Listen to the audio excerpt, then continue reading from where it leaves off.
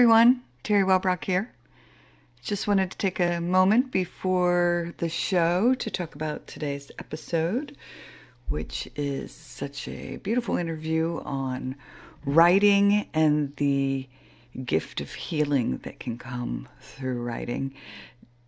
My guest today had answered the questions that I always send to all guests before interviews to say, these are some of the questions we could talk about. As so many of you know who are fans of the show and listen to multiple episodes, or all of the episodes, you'll know that we normally don't get to all of these questions because these conversations take on a life of their own. But I loved Diana's answers to the questions, so that's why I asked many of the questions today, so that she could reiterate those answers. The ones she had sent me in writing. So, all right. Well, stay tuned for just a beautiful and healing conversation. Thanks. Welcome, everybody, to the Healing Place podcast. I'm your host, Terry Wellbrock, and just super, super thrilled to have with me today Diana Raab, PhD, and she is a memoirist, poet, and thought provoker. I love that. So welcome, Diana. Thank you so much, Terry, for having me. Absolutely. And you gifted me some of your books. And oh my gosh, I just told you before I hit record that I dove into two of the poetry books. And then the one, Regina's Closet, Finding My Grandmother's Secret Journal. Wow. I'm just such a beautiful writer. And again, you just pulled me right in, and I felt like I was standing there alongside you, 10-year-old you. So yeah, thanks. Sure. So one of the things that I wanted to talk to you about was just your writing journey. And then you talk about the healing aspect of writing. Can you talk to us about that? Absolutely. Well, my first memoir, Regina's Closet, Terry, which you just mentioned, was really inspired by my mother giving me my first journal when I was 10 years old. And the reason she did that was because my grandmother, who was also my caretaker, and she was an immigrant from Austria, was actually orphaned in Poland at the age of 11. As my caretaker, I went into her room one morning and knocked on her door, and she didn't answer. And turned out she had taken her life. And so I called my parents at work, and they were very distraught. I was an only child. My mother was an only child. And my mother was an English major in college. And so this was the 1960s, and really therapy wasn't a big thing. I think normally today the children and family would go to therapy, but my mother's only way that she figured out to help me deal with the loss of my beloved grandmother, who I just adored, was to give me a journal and tell me to write my feelings in the journal. And it was a Kyle Gibran journal with beautiful quotations on the top of each page. And every morning I'd wake up and write letters to my grandma and write about my feelings. And so from a very early age, I realized that writing was healing because it made me feel better. My journal became my confidant, it became my best friend, became my sibling. My parents worked full time, so I was spent a lot of time alone. And so I realized, that it was quite healing. And as I progressed into adolescence, when I went through one of a very turbulent adolescence growing up as a hippie in the 60s, and I would again pick up my journal and do some writing. And then all kinds of things kept happening. My grandfather died, another time to journal. Then I was on bed rest with 3 of my children. So I actually ended up writing a book based on, healing during that experience. So I realized my whole life, every time I've journaled, very often it's led to a book, but I realized I felt a lot better. And that's why I love teaching journaling and advocating it to anyone I talk to. Yes. And you teach journaling and teach writing, correct? I teach journaling and I teach memoir, correct. And I have journals. Unfortunately, when my parents moved from my childhood home, the only thing I got was my grandmother's journal, being orphaned in World War I. So she was a journal keeper too, but they threw away all my journals. So I don't have any of my childhood journals, which makes me very sad. Yes. Yeah. But I do have, my adult journals. I have boxes and boxes. And I Yeah, have to I have to pan my camera just for a second to show you on the corner of my desk. Oh shoot, that big pile right there on oh the corner. yes, That's a bunch of my journals. lovely. But I am relating to what you're saying because oh wow, I find it so cathartic if I, particularly with trauma history, if I get triggered, if I'll write about the trigger, it will disarm it or it will help me realize what it was that was surfacing. I mean, what was bubbling up? Yeah. Exactly. Very, very powerful. And, and it's also interesting, hopefully you date your journals and hopefully the listeners date their journals too, because it's really interesting when we go back. And I'm doing that now because I'm in a little bit of a lull with my writing. I'm going back and glancing at some old journals to see what my thought process was. And it's fascinating. It's fascinating. What's the most fascinating thing is really I haven't changed in the, 50 odd years of journals in my closet. My fears and my thoughts and my anxieties and my pleasures are all really similar. They've taken different paths a little bit, but I don't think for the most part we change. We perhaps transform and grow, but we don't really, our priorities don't change that much. I don't believe. Right. Yeah. And so I'm finding a lot of gems in my journals. It's really fun. It is interesting to Really go back. only There's really only, I tell my students out of a journal, I would say maybe 5 to 10% is useful information that you might use for future writing. The rest is, just cathartic. Yes. Oh, for sure. Well, and I know me, and I don't know if this is part of how you teach, but I I had to learn how to not edit myself and just let it flow and not worry about how I was writing it or what I was saying, but just more of the release of it. It's so true. Yeah, editing is something that does not come into play with journal keeping, and crossing out is fine, spelling errors is fine, and you don't have to show it to anyone. It's just for your own eyes.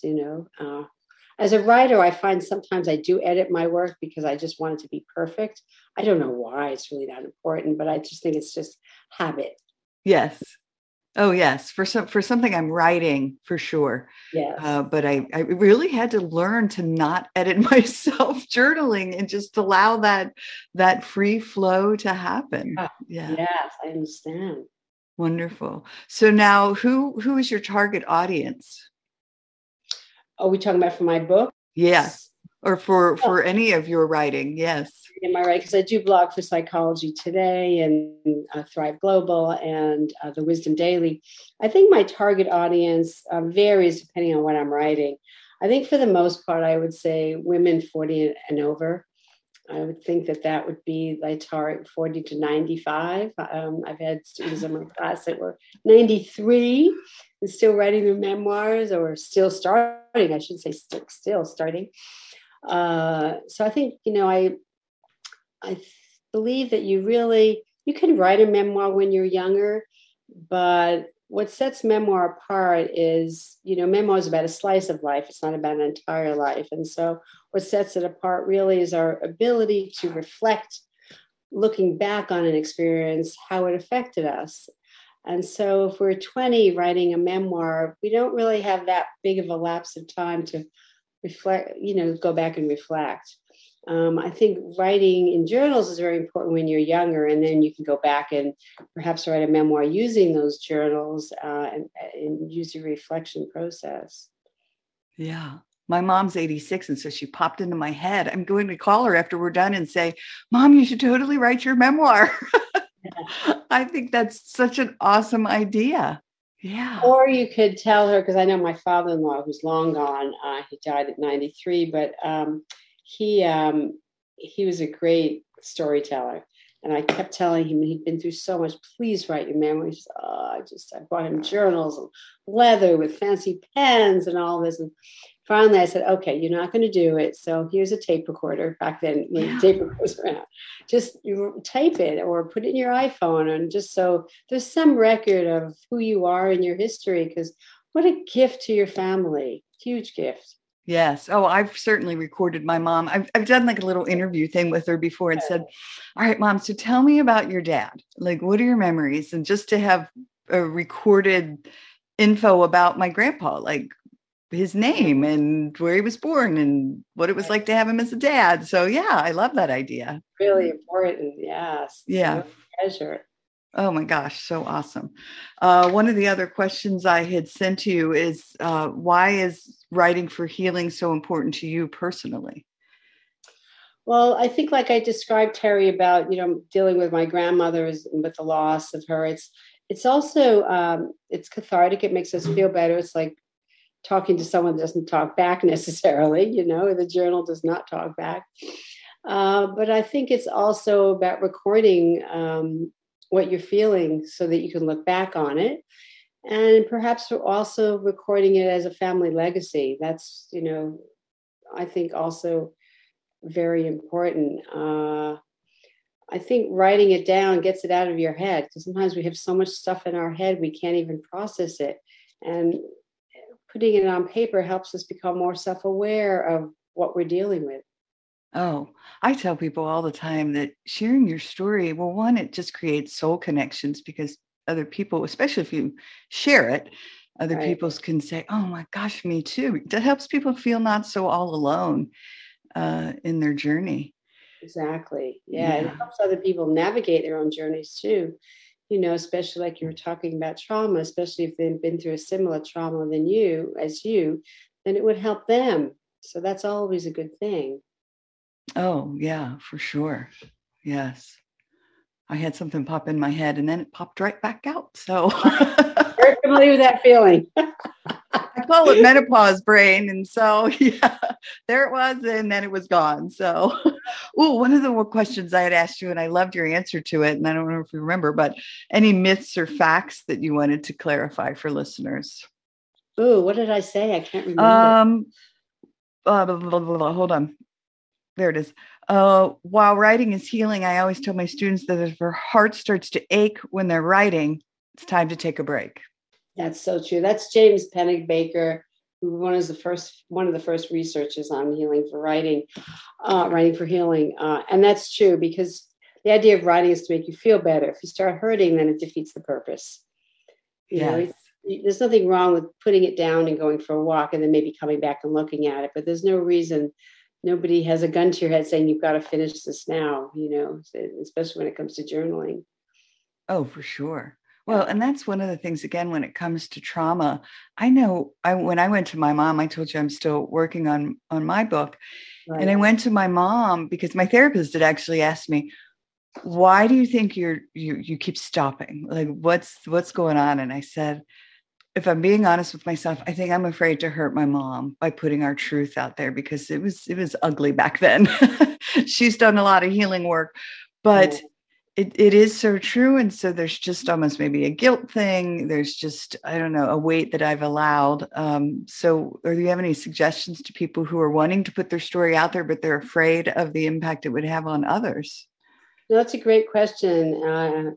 Well, let me start by saying that fear is a showstopper. I think one of the things I always tell my students is to have no fear. And again, it goes along to what we were saying in the beginning, which is, I think it's before we went on the air, is enjoy the journey and don't think of the destination. So enjoy your writing process, but don't necessarily think about, what is the person going to think? My memoir, the early part of it, my mother she is still, she's 93. She's narcissist, very self-involved, and she really never takes other people's feelings into consideration. And there was a scene in the book, early in the book, you might have remembered when she handed me my grandmother's journal, and it was not a very pretty scene, but and I felt bad including it, but it was the truth. So the fact is, I'm putting the emotional truth in. I'm putting some good things about her in because everyone has a good and light and dark side. I don't like using the word good and bad, but a light and dark side. And so I think it's just about telling your emotional truth. And from the time you start writing it to the time it actually might get in the universe, that person might be gone anyway. Yeah. Yeah. Fortunately, I think I had a mentor, a writing mentor for my MFA program, and he wrote a fantastic memoir also about a very traumatic, very dysfunctional family. And he ended up just writing it, finishing it, got it edited, put it in the drawer, and when everybody was gone, he published it. So Oh, that's, another option. Or very often our family or loved ones don't even read our work. I mean, I don't even think my mother read my book. I think they might be maybe the rough draft, or, it's just, again, I think the word of advice is have no fear. right. I love that. And I need to remember that. And it's funny because I've even talked to my mom and said, Mom, I'm writing this book and it's our truth is going to be out there. And you know how ugly it was back then. Right. And she said, Oh, Terry, you need to put it out there. You need to put it out there. And everybody needs to know it's okay. And because they say, I paint you in a good light too. Just like what you said, there's the not so pretty parts. And then, but I think that's all of us. I mean, that's life and being human, right? Right. Yeah. Well, all right. Well, you're convinced me. I got to not just not let the fear be the showstopper. That's right. Just do it like Nike says, right? Right. Exactly. Exactly. Awesome. So, what supports and resources have you utilized along your own journey? Well, I really believe that everyone needs a mentor, and sometimes it's really hard to find mentors. I think it's always good to, I have some students that we just have a real good connection. And so they write me every so often just for just a little, tidbit of inspiration. And I have people that I do that as well with. I think getting together with other writers, we have a writers group here in Santa Barbara. We get together and have cocktails or coffee, and really important to connect with other people because you can't write in a vacuum. We have to be inspired by other people in our lives. And sometimes when you're writing a very hard story and you get down and depressed, it's very easy just to lock yourself in your room and mull. But the best things to get out, as we know. Yeah. One of the things in what you just said made me think about something that I had read that you had written about encouraging your students to read other. So if they're writing a memoir, other memoirists. Yeah. And I always thought, oh, I don't want to read all these other memoirs because I'm afraid I'll be like copying them. But really what you're saying is, yes, if you find someone that you like their writing style, do so. Yeah, there's nothing, I mean, it's a very high form of flattery, right? Copying someone or emulating them. Right. I mean, it's still going to be your story. It's still going to be your emotional truth. It's going to be your words. But it's good to get inspired by reading other writers. And actually, that's one of the first questions I ask in my courses is what I go around the room asking people what their favorite memoir is. And it's amazing how many people sit there and say, I've never read a memoir. And I say, oh, wow, you can't write one unless you've read a lot of memoirs. I mean, you can, but it might not be great. You know what I mean? We have to be inspired and we have to emulate wonderful writers. And oftentimes it's a voice of the writer that we love. Like we find one writer we like, and like Mary Karr, it's very unusual for someone to have written 4 memoirs. She's written 4 memoirs. So if you like one of them, chances are you'll like another, And so you just read all their books because you love their voice. And that's how you kind of learn. It's kind of like a learning scenario. Yeah. Yeah. Isn't that funny? I was just like going through my head, racking my brain, like, what's my favorite memoir? And some popped in. So I'm like, all right, I've read memoirs. Yeah, sometimes it's hard to remember the name. I get it. Yeah. I have a I think my first one is the very first one I read. I think it just had such a very powerful impact on me, but it's a very heavy memoir. A child called it. And it was just, and again, my trauma history. And so being very drawn to trauma, I just think it had it was just like hit me in the heart and soul kind of read. Yeah. Yeah. So that's good that you know what that is. And you could either try to emulate it or find other books that are similar but it's still your story regardless. Okay. Yeah. Great point. Awesome. So if you could meet anyone in the world, dead or alive, and sit down and have a convo, who would it be? This is always the hardest question, but I have to say Anais Nin, because she's been a huge inspiration for me, mainly because she began journaling about the same age as me. At about the age of 10, she began journaling when the father left her home and just moved out. And she started with a letter to her father, and then she realized how good it felt. I don't believe she sent the letter, but she continued to journal, has volumes and volumes of journals. So I'd love to sit down and talk to her about her life and her journey. She had an exciting life. So yes, she would definitely be one of the people. I actually was really good friends with Tom Steinbeck, John Steinbeck's son. And I heard a lot of stories from him that were really inspiring about being a writer. And so that was kind of a dream come true for me too. Oh yeah, for sure. And I know Anais Nin, I can't remember if I've read anything she's written. I'll have to look on my shelves and see. But I know quotes all the time. I'm constantly pulling in quotes of hers just because, yeah, well, she's done a couple of novels, and between you and me and the listeners, I don't particularly love her novels.